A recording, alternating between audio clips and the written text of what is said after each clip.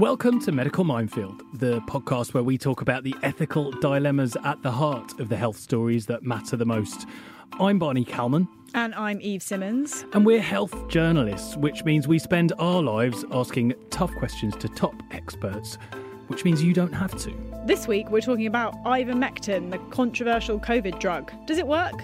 As ever, we'd like to know what you think, so if you've got a question or a suggestion for Medical Minefield, tweet us using the hashtag Medical Minefield or email us at health@mailonsunday.co.uk. So the reason we're talking about this now is because last weekend, actor turned political leader of the Reclaim Party, Lawrence Fox, tweeted that he had not only caught COVID, but also that he was taking a regime of alternative treatments, including ivermectin.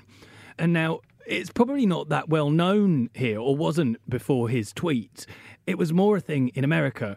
So to give a bit of context, at the beginning of the pandemic, a few studies came out suggesting that this antiparasitic drug, ivermectin, which is commonly given to stop, all kinds of parasitic infections in humans, and even given to children. And, it's on the WHO's list of essential medicines. And I think the inventors won a Nobel Prize. And is that here? So it's given to children here, or is that elsewhere? No, it's generally, I believe, in developing countries, right, that it's given where there are parasitic infections from water and such like, and it's a prophylactic. So it's a little bit like hydroxychloroquine, which is an anti-malarial, which is another anti-parasitic type drug. But for a long time, these drugs have been shown in small studies to have an antiviral effect. And they're not quite sure why that is. It stops the viruses from replicating, they believe. And it's been shown to have an antiviral effect in dengue fever, for instance. There was some studies, although we'll get on to the questionable research behind those studies in a bit. But people started looking at it as an anti-COVID drug, that if it was given at some point during COVID infection, it could slow it down, it could reduce the severity of the infection. And, there was even some research that came out that showed remarkably that healthcare workers that were taking it who were well didn't catch or were less likely to catch COVID, which was astonishing. And in fact, there was some quite eye-catching headlines that called it this miracle drug, and everyone started talking about it on social media. So hang on a minute. Everything I have read about ivermectin, be it on online articles or on Twitter from NHS doctors, is saying that it's an awful horse dewormer, it's not proven to be safe, not proven to be effective, and it does seem to be tied up with people perhaps like Lawrence Fox, but actually more extreme anti-vaxxers who, have a Twitter bio, and in their Twitter bio is, I don't take a vaccine and I take ivermectin. Well, you're absolutely right. It's become quite totemic of this kind of a view. So people who don't want to take the vaccine say that they should have an option to take something like ivermectin, which they read about on social media as having this great antiviral effect. But there's been problems. So it's something I've been writing about for a while now, but there's a problem with dodgy research in the dodgy data in the medical world. And believe it or not, scientists have a habit, it seems. So it's not just rarely, but in fact, some research says it's sort of 1 in 5 scientific papers published, as many as, have made up results, plagiarised results, invented results, that the trial never even happened, and that doctors do this in order to get a paper published and get credit and, extra funding for more research, perhaps, presumably, or promotions. I mean, in China, I believe that you're only given a promotion if you're a doctor who does published research. So there's huge financial and employment pressures that compel people to submit fraudulent research. I mean, it's fraudulent research, and there are other scientists who look out for it. And COVID, of course, has been rife with dodgy data and fraudulent research. And one of the main areas, in fact, one group of researchers suggested that of 26 papers about ivermectin that had been published, I think almost a third had been found to have questionable findings, data. Essentially, the studies were dodge. And this cast the whole use of ivermectin and all of these claims of miracle, treatment, etc., into doubt. However, quite understandably, absolutely, there are those who don't believe that that is the case. So the narrative changed to be that anyone who doubted ivermectin was essentially denying fact or denying scientific results, being paid off, shills to big pharma who only want to sell very, very expensive antiviral drugs, new antiviral drugs, etc., etc.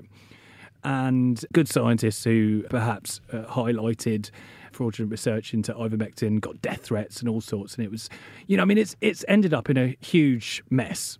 And it's unfortunate for the layperson, because how is anyone supposed to understand what the truth is about a drug that could potentially help them? Well, exactly. And that's a really good point, Eve, because at the moment, ivermectin is being looked at as part of a UK-based clinical controlled trial. So run by Oxford University. And it's trying to work out in the most ordered way exactly how much ivermectin can help. This study has been criticised in itself because some people say that they're not giving a high enough dose, or they're not giving it for long enough, or they're giving it too late. But it's an ongoing study and they are trying to come up with answers. So there's no cover up there, really. I have spoken to researchers who doubt that study in itself and they say it's designed to fail, etc. But, at the moment, the Oxford researchers say there's everything to play for, that ivermectin could well work. So Lawrence Fox is right? Well, is that what we're saying? Would you want to take a prescription drug that hadn't generally been backed properly by evidence that we could trust, or that you would get it prescribed in the NHS? I wouldn't myself. I probably wouldn't trust it. I don't think I'd take the risk. I think most people wouldn't take the risk, but maybe I'm wrong. But, I've said many times that I'm a big fan of the vaccine, and any vaccine. If you want to give me a vaccine to just prevent it and then I don't have to think about anything anymore, I've got no problem with that. And that's my personal choice. However, I guess, and I'm only using this as an example because this is what I happen to be writing about this week, but, how many people take cough syrups every time they get a cough or cold?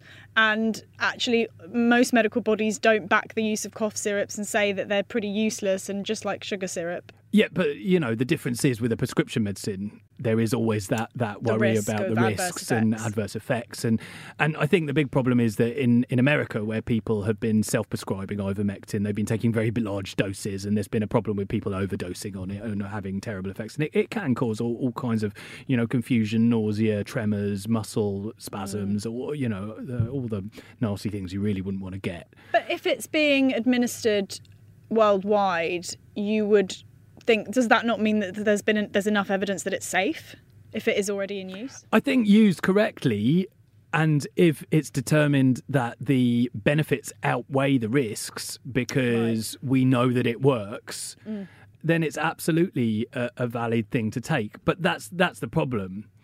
Before we go any further, I think let's talk to the person who got the conversation started. We've got Lawrence Fox on the line now. Lawrence, thanks for finding some time to talk to us. We are chatting today about ivermectin, and it's largely because of something that you posted on Twitter last weekend. Would you like to take me through, to begin with, you started taking ivermectin because you tested positive for COVID on Saturday, I believe. Is that right? Yeah, I started feeling pretty rotten on Saturday afternoon. So I'd been surprised that I hadn't had it before COVID, bearing in mind that I'd been, to all of the rallies and all of this sort of stuff. So when I was in Mexico over the Christmas holidays, I bought a load of it, having, read various bits and listened to various people talking about it and its antiviral qualities. So I thought, yeah, why not? And so, I mean, I heard you coughing a little bit. How are you feeling at the moment? Yeah, I'm all right. It's like a bad cold for me. A bit of a chesty cold, yeah. And of course, it's quite well known that you haven't been vaccinated against COVID. So, this is your first line defence, I guess. This is what you're using to protect yourself from illness. Yeah, no. I mean, my first line of defence to protect myself from illness is my immune system, which seems to be doing a good job. But, obviously it is a novel coronavirus. It is new. So I thought, why not put in some early prophylactic? Well, I mean, no, wasn't prophylactic for me because I was already ill. But to put in some early measures to see what effect they had. I mean, obviously we'll never be able to tell with me because I am the controlled subject as well as the ill person. We don't know how ill you would have been had you not taken it. But people say this Omicron. God, it's a difficult word to pronounce. Can still be quite irritating and bad. So I feel that I was quite a lot better after 48 hours. When we were chatting about this before, you mentioned to me, and I thought was quite a good point, was that if you go to the government website, there's very little advice on how to keep yourself well if you catch COVID. And this is something you'd like to see change. Yeah, well, I just think it's just strange that the government has spent all of this money on advertising and all of this and, how to avoid catching COVID. But on their own website, it goes take paracetamol and ibuprofen. Whereas, what about something as simple as First Defence or a saline nasal rinse? They're just common sense. People use them with colds. Why wouldn't they put together a little package for people to try? And then in terms of that classic line that people keep coming up with of they only save, if wearing a mask only saves one life, then it's worth it. Then surely an early treatment protocol for people at home would also seem sensible to me, rather than, as I said, I'm not a doctor. I just do my research and I listen to both sides of the story. And now that I'm even more convinced now that following 3 days or how long it's been of people diminishing it and belittling this thing as a horse dewormer. Yeah, tell me a bit more about that. That when you tweet that you're taking ivermectin, people got quite cross about it, didn't they? They did, yeah. People get quite cross about most things I tweet, to be fair. Yes, they come back with this thing. It's like, you're taking a horse dewormer. You get, National Health Service doctors saying that, using their large platforms to spread that misinformation. And if they're a National Health Service doctor and they're calling ivermectin, which is administered in billions of doses around the world in sub-Saharan Africa for various parasites in the Middle East as a horse dewormer, then it makes me think, well, there is something you're hiding then. I totally get what you're saying, but I think that the reason people have latched onto that is because in America, the CDC had to come out with warnings because people have been taking veterinarian ivermectin because it is used for animals as well as in humans, but in much higher doses, I believe, and in different formulations for animals, as is the way. So the idea is that people saying, I'm using it on social media encourages other people. And there's a bit of a worry about that. I mean, I guess you wouldn't want to encourage that. Well, I didn't get it from a vet. I got it from a pharmacy prescribed for human beings. And there's a lot of information available online about how the FDA started bragging and promoting this horse dewormer lie. And there's emails there for all to see. All you need to do is go and look it up. So, of course, you don't want people to take horse dewormer, but you can't. It's not my responsibility what people put in their body. It's my responsibility what I put in my body. Lawrence, this drug has been shrouded in controversy for months and months, given what the CDC have come out and said. Were you not at all worried or concerned when you started taking it? No, not at all, because as I say to you, it's been administered billions and billions of times. I'd be much more nervous of taking the vaccine than I would have taking ivermectin. It's an incredibly safe drug. It's on the WHO list of essential drugs. So what's your theory about the medical authorities in the UK and in the US who are advising against the use of this and saying that there currently isn't enough evidence to prove it's effective? I think it's got to do with money. There's more money in vaccines. And there's no money in and out of patent drugs. Oxford is starting to do a triple-blind study now. This is 2 years into a pandemic. So I would say that usually, as with most things in life, it boils down to money. We've bought 7 doses of these vaccines per citizen in this country. How much does that cost? I'm not sure exactly the figure, but Lawrence, you've been labelled anti-vax, but when we spoke before, you wanted to correct that you believe that if people want to take the vaccine, that's absolutely fine and it has protected old people. for instance? Yeah, I mean, my father took the vaccine rather wisely, I'd imagine, at 82. The problem is here is we're looking at life like one remedy fits all strategy, and that's utterly ridiculous. In no other medical situation would you apply those sorts of rules. So my risk profile is massively lower than my father's, and my children's risk profile is diminishingly smaller than it is for flu. So the idea that you're going to jab the entire population, I think, is bonkers. But then at exactly the same time, I think your body, your choice. This used to be a staple of, that side of the argument, which is my body, my choice. And for some reason, it seems to have stopped to be your body, my choice. And that's actually where I just draw a line. Would you have your kids take ivermectin? No, because they wouldn't get ill from COVID. I got it off my son. My eldest son. Oh, I think it's often the story, isn't it? Parents seem to be in the firing line. He sneezed twice in a week. Yeah, it's not even noticeable in children, as far as I can tell, unless you've got, but there cannot be a one-size-fits-all treatment profile. So you can't go for a child who's got many underlying health conditions. Perhaps it is the right thing for them to have a vaccine. That might be the right choice, but that's a choice made with your personal doctor and in consultation with others. It's not for the government to turn around and say, right, we're now going to go and jab all the children. It's like, you're not going to jab my child, thanks very much. You are now head of a political party. If we put you in charge tomorrow, with regards to ivermectin, what would you do? I would just get the study out as quickly as possible.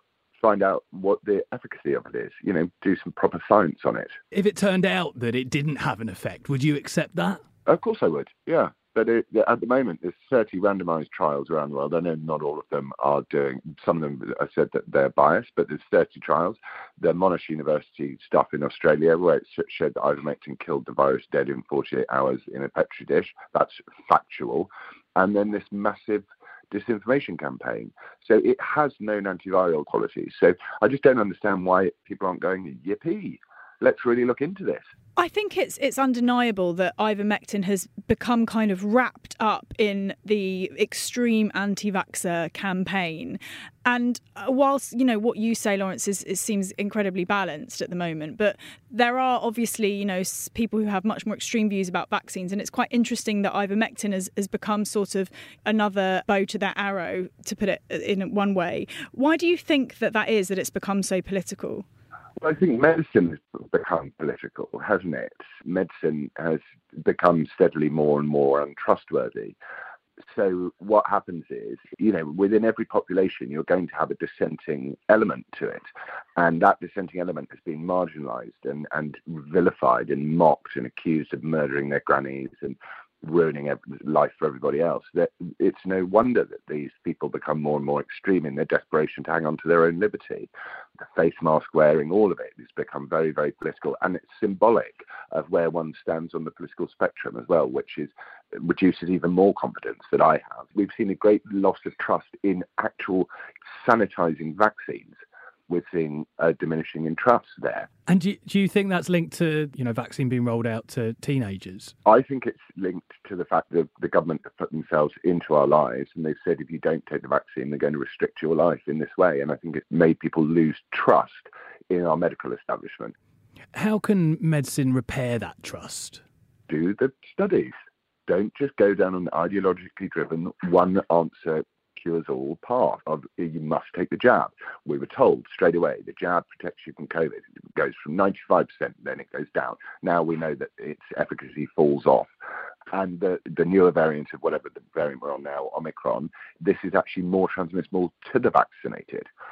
There's lots of data that needs to come out here. People have the right to say, before I choose to put that in my body, I'd like to see some more data. I think that's a very reasonable position to adopt. And not labelling anyone who doesn't go along with the mainstream narrative an anti-vaxxer would be a good idea as well. But the vaccine has been shown, it's been a real lifesaver, I think. You've got stories about old people's homes where everyone's been vaccinated. And of course, the old people's homes were decimated. One person would get it and then it would sweep through the home and there'd be dozens of deaths. Now they're all vaccinated. You've got people running the homes saying, we don't need to lock down, we don't need to isolate people because we get COVID outbreaks and no one even needs treatment because the vaccine's so effective. It's been a huge lifesaver. So rolling it out to as many people possible, surely it's for everyone's own good, really. No, but so certainly in old people's homes, it would seem a very, very sensible idea, wouldn't it? Because they are the most vulnerable. So I think that's absolutely a totally fair judgment and assessment. But I don't think that the vaccine's that good, then once they've had it, they should be fine. But it turns out that they're not. So, this is the thing. Only time will tell. Well, I think people can be reinfected, but it's not necessarily going to cause the severe illness. That seems to be what it's saying. Omicron evades the vaccine, so that knowledge now. So essentially, why are they jabbing people again? You've just got to see the data. I certainly would say for old and vulnerable people, then that's absolutely fine. But for anyone, in other age groups, it should be an absolute personal choice. It should be a personal choice anyway. And a 16-year-old kid wants to go and get a vaccine, that's fine. But what can't happen is a 12-year-old child, the government comes in and goes, we're going to start jabbing 12-year-olds who have an absolutely infinitesimally small chance of having any bad reactions to COVID. So it's just, all it is looking at the profile of the people you're studying. Of course, as well, it is a personal choice, but I think your point is that there should be more choices. Yeah, I think in all aspects of life. And also I think we should have a broad debate about this. The debate should be broad. You've got a government who sat there and employed their propaganda nudge unit to terrify the population while they all stood and had parties. So the people closest to the data knew what the risks from COVID were, and they ignored the rules more than anybody else. So we just have to look at this and go, why doesn't that add up? And I was the only person actually who was in politics who stood there and said, no, I'm not going to obey any of these rules. I'm not going to obey your lockdown. And I continued to party, and I was vilified for it. And I also had to obey these ridiculous rules, which meant that my mother had a funeral which could only be described as dystopian and awful. So, I think the government if they weren't scared, I'm not sure why we should be. Well, as ever, you've spoken your mind, and absolutely, I think it's all up for debate. So thanks so much for finding time to talk to us. My pleasure. I can't say that I agree with what Laurence Fox has to say about a lot of things a lot of the time. However, I think it's an absolutely fair thing to expect an open debate about whether or not a medicine works, especially considering COVID concerns us all. I agree. I think the trouble is when you're talking about public health messages and we have this terrible virus that's killing hundreds of thousands of people. And the thing that we do know is that vaccines are very effective and are very safe.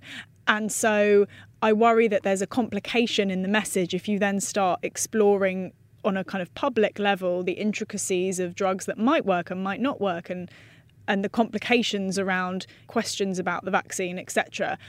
I think that you have to have one message, and really, in this case, getting as many people vaccinated as quickly as possible was going to be the quickest route out of it. Absolutely, but by only offering people one option, it does sow this kind of seed of doubt. That's what his point was, wasn't it? That if you're saying, no, you can have any colour as long as it's black, you're not going to encourage people who are already perhaps suspicious of politicians and of doctors, etc. Pharmaceutical giants. Exactly. Yeah. You're not going to foster newfound enthusiasm by doing that. I understand that. I just think when you've got, a virus that's raging through the population and killing lots of people, I'm not really sure what the alternative is. It's interesting what he said about the MMR. Obviously, everyone's talking about that this week. My instant take home was that the numbers dropped off due to people not turning up for their routine jabs. It's more practical reasons, isn't it? Because of, they thought their GP... the health service. Yeah, they don't... there was this big dip in attendance, even though the Department of Health were trying to say that the routine vaccinations were being done. There was a huge dip, and maybe that hasn't quite recovered, or people haven't caught up. I guess also you're going to get a certain amount of children who have COVID and are, when they would have been getting their vaccines, yes, they've had COVID and then they've had to self-isolate. But it was a huge worry among the paediatricians on the Joint Committee for Vaccination and Immunisation. The reason that they weren't jumping to roll out the COVID vaccine for youngsters was because they were worried that people would see it as unnecessary, it was being foisted on them, and that it might make them less likely to then have the MMR, for instance, which is always on this quite delicate footing after the big MMR scandal in the 1990s, where fraudulent research again linked it to instances of autism completely incorrectly, but that's huge damage done. And in certain areas of the country, there's still very, very low take-up rates, aren't there? Yeah, interestingly, not always what you might think. We did that piece, didn't we? Yes, it's really interesting. We see that in the more deprived areas of the country, where there's higher rates of unemployment and that kind of thing, in fact, the rates of uptake are incredibly high compared to the more middle-class areas of the country, like some areas of London and Westminster, for instance, has quite a low uptake of the MMR jab. And there's this theory that it's about the worried well and parents who are middle-class parents who are overly anxious and sort of have time to spend online reading fraudulent papers or lots of questionable studies. Interesting. Well, look, next I think it's important to get back to ivermectin and really get to grips with what we do know about it. On the line now we have Professor Paul Garner, who is an expert at the Liverpool School of Tropical Medicine and also works with Cochrane, the organisation that does huge reviews and looks at lots of different papers all together in order to come up with definitive answers. Professor Garner, thanks very much for finding time to talk to us. We're discussing today ivermectin, and it's once again the topic for debate because actor turned politician Lawrence Fox said it last weekend that he was taking it because he'd caught COVID, and he hasn't had the jab but he was taking this, and everyone went into meltdown on Twitter over it. There was articles in newspapers and lots of people said that he shouldn't be promoting a horse dewormer. Now, I would like you to take us back to the beginning of this. Ivermectin is a valid drug treatment for some things. Why are we talking about it in the context of COVID-19? Ivermectin is an established drug that's used for big things like scabies and head lice and strongyloides and lymphatic filariasis. It's not used for viruses. But in the early stages of the pandemic, there were a standard process was taken by researchers to evaluate existing drugs that were registered on the market to see whether they had any activity against COVID. And ivermectin was one of the drugs put through these batches, and it had a little bit of activity, but then so did a lot of drugs, and so does a lot of drugs in development, and they get put aside. It was calculated that the actual dose that you would need in humans was many more times the dose that you would ever consider giving to people. So it was set aside. But I think that this part of what came out of it was that this report in a scientific journal then spread through social media, and people saw that term. It had some activity against COVID. But they didn't realize, and the people reading the articles and reading the headlines didn't realize that this was in a test tube at a dose that was hundreds of times less than you would use in humans. And in fact, ivermectin has activity against dengue fever, against HIV, but it's not used as a treatment in any of those conditions. For some reason, people started taking it and believing that it was effective. It sort of bypassed all the normal procedures that we have for evaluating a drug. But I believe there have been numerous human studies into giving ivermectin to COVID patients, haven't there? There were some trials that were done initially. They were really rather poor quality, and as we know, some of them were fabricated. So what contributed to the hype was then really rather poor studies, and some of them, there was evidence that they had been made up.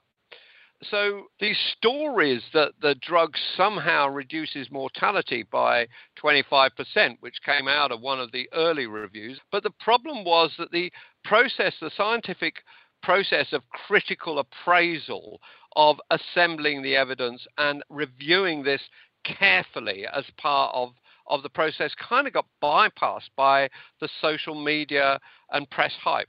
I mean, what is the downside of taking ivermectin? The theory is that if you take it early on in the illness, it can stop the virus from replicating and, you know, it's harmless. And why don't people try doing that? Because they're trying all kinds of other things in trials that have much greater risks, for instance. So what's the downside? Why aren't we looking more closely at ivermectin in humans? Well, you said the theory, and I'd pick you up on that word theory. It is folklore that this drug is effective.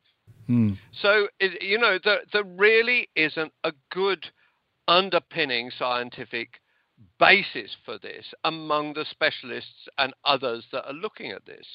You know, ivermectin doesn't have huge substantive harms, but there's no reason for promoting something just on the basis that it doesn't have many arms. I mean, there's no point in taking something that isn't effective. And so that's all I can say. I mean, why take something where we do not have evidence of benefit? There's no good reason to take something just because it's cheap, because it diverts the public's attention away from other things, such as vaccines, which clearly do work and have saved millions of lives. I was staggered about the impact of COVID vaccines. They've really made a very substantive difference to this pandemic. That's what we should be talking about, is getting people vaccinated. You seem very sure that ivermectin doesn't work, and more sure than other scientists that I've spoken to who say that perhaps it's just that we don't yet know. Well, yeah, I mean, I haven't seen sufficient evidence to believe that it should be taken.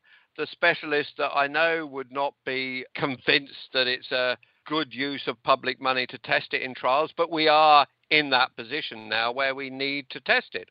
I agree. I think it's unlikely. I mean, I may be proved wrong. I think it's unlikely to be seen to be effective because of sort of common sense with this. But yeah, I see what you mean. I'm not absolutely convinced that it won't show an effect. And indeed, if you look at the Cochrane Review, it's left open. But I'd be surprised. But that is my opinion, and I'm entitled to have an opinion on this topic. Tell me a bit more about the Cochrane Review, because there was a large review done earlier on that included all of the studies, and it suggested that there was an effect.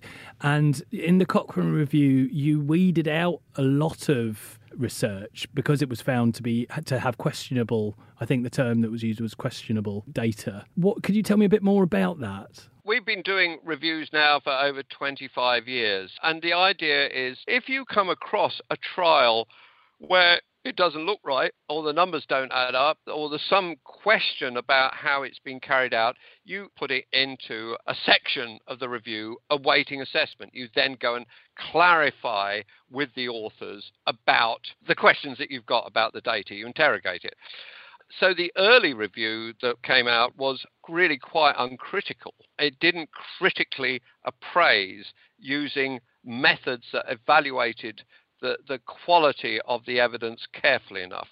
And so if you use misleading data in that analysis, then the analysis will subsequently be misleading in itself. So we stand by our methods. I thought it was very important that we use the Cochrane process because it's recognized to be credible in that way. And you're right, in a sense, it comes out with there's not much data, but the data we've got to date doesn't really show that we've got clear evidence for its use, but there is an uncertainty because the analysis is not fully powered.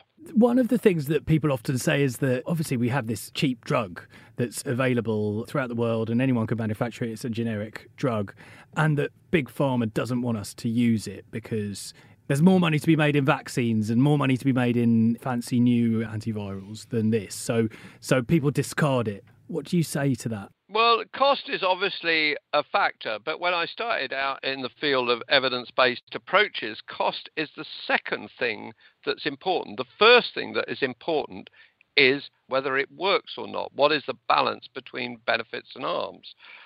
This is not a conspiracy by these companies, in my view. I mean, we've got a drug where there's almost no evidence of benefit in humans to date, and we have vaccines which work terrifically well. So we need pharma to produce drugs and compounds. That's part of the process of development, academics working with companies and so on. So it's a sort of a sterile argument from my side. Why do you think that ivermectin specifically has become so political in the fight against COVID and has kind of attracted this band of people who sit on the anti-vaxxer side of things? Yeah, I think that's a good question. I think it becomes an ideological debate, so that it's almost the belief that vaccines don't work is then sort of somehow, I don't quite understand how it's become so coupled to ivermectin, but it is a phenomenon that seems to be common, that people who believe in ivermectin also are groups that seem less convinced about the vaccines. And, we're all watching before our eyes how useful the vaccines have been. I mean, but so I think it needs a sociologist or others to track what you're talking about. But I think things become very polarized in society sometimes, and it doesn't help anybody. Well, it's because it's an alternative, isn't it? That these people see it as an alternative. Yes. Well, they see it as an alternative, but it's seen as an alternative. But if the evidence from randomized controlled trials doesn't bear any sort of comparison between the two. So why is it that it's being used quite widely in other countries around the world to protect against COVID? So, for instance, in the Philippines, and I know in South Africa as well, it's being used. I think it's unfortunate that it is. It's going against current guidance from technical specialists who understand these areas, public health doctors as well as others. I mean, the recommendations for all these drugs are not made by big pharma. They're made by government organizations. I don't know. I mean, I really don't know. Where do you think this debate will end? Well, COVID is changing all the time, isn't it? I guess the Oxford trial will come out at some stage, which will help clarify if there are effects. I think it'll go on for some time, really. I mean, people do become very polarized. Their belief system all becomes entrenched around these beliefs, so that the dialogue that newspapers such as yours and others do about putting both sides of the argument and the debate into the public domain is important. I'll hope it'll end soon, just as I hope the COVID pandemic will end soon. Professor Paul Garner, thank you so much for finding some time to talk to us. Thank you. Hi, sorry to interrupt your listening, but there's another great podcast from the Mail on Sunday you might want to try. Liz Jones's Diary, the podcast, offering a weekly look into the life of Britain's most unfiltered columnist. That's me. Find us at mailplus.co.uk. So one thing that Professor Garner said that really stuck with me is that perhaps the scientists that are studying ivermectin are doing it to prove everyone wrong. The fact that it's been talked about so much on social media that now they feel they have to study it, and actually it's only just to show that it doesn't work. And that was the same with the hydroxychloroquine, the anti-malarial that Trump mentioned, I believe, or said that he thought had a great effect. And then everyone rushed off to hoover up all the anti-malarials. Apparently it was also used by people who suffer lupus because it helps the inflammation in lupus. Interesting. So, I mean, these drugs do have multi-purposes. But it's interesting that, the fact that Oxford scientists are studying it I've seen some advocates say, well, it's being studied by, some of our greatest medical researchers, as if to, that's proof that they think there's something in it, when in fact it could be the opposite. It's this fine line, isn't it? It's not that there's something in it. It's that we need to find out if there is something in it. And until you find out through a really well-conducted clinical trial, we're not going to have that answer. And we're just going to go round and round and round in circles with people saying, oh, Big Pharma's hushing it up, and, there's this study that shows this, and it did this in a Petri dish. So, it must work. Why aren't you giving it to us? Why are you giving this other thing? Unless there is a definitive answer, we're never going to get an answer. Perhaps it's better to focus on the potential harms of taking it, because if there are no potential harms of taking it in a certain dose when you might not need it and it might not work, then you could argue, okay, well, while we don't know if it works, the people who are so desperate to take it for some reason can take it. Well, it's funny that you should mention that. Now, if you don't want to have the vaccine, there are online resources that tell you how to manage COVID at home. And there's an organisation that I was switched on to called the World Council for Health, which it seems to give, let's just say, they're not afraid to embrace the unorthodoxies of medicine. And they've got a whole at-home COVID-19 treatment regime. On exactly one hand, what Lawrence Fox was talking about. Well, exactly. And it's far more elaborate than what Lawrence Fox had been doing. So it involves taking multivitamins, vitamins C and D, zinc, quercetin, melatonin, ivermectin, mouth and nasal wash, ibuprofen, something called N-acetylcysteine, antihistamines, aspirin. Ooh, what else? Cough medicines. My favourite. I mean, it's quite elaborate, really. Everything. It's everything. Just clear all the shelves in the pharmacy. Or you could just have a vaccine. Exactly. But of course, when I pointed this out, and also, why are we even talking about something to reduce the severity of COVID when we already know the vaccine reduces the severity of COVID? It comes back to that old chestnut that people don't trust this vaccine that has been allegedly rushed through. I really hate that saying, because what does that actually mean? I've had 3 doses. Ethan, our reporter, has had 5, the most jabbed man in Britain, because he was part of a medical trial and then had to have, his normal vaccines because on top of that. The ones in the trial didn't count. Yeah. And now he's had boosters and all sorts. So I wonder what's going to happen to us. Nothing. Or everything. Probably nothing. Or, like what has already happened to me, you get COVID and you don't get very ill. Exactly. But, and I think it does also come down to, as we've said, an overall, and I know it's something that Mariana Spring talks about on the BBC, who is their misinformation, disinformation, whatever it is, correspondent, that these beliefs, these alternative beliefs, go alongside a feeling of disenfranchisement and a distrust in government.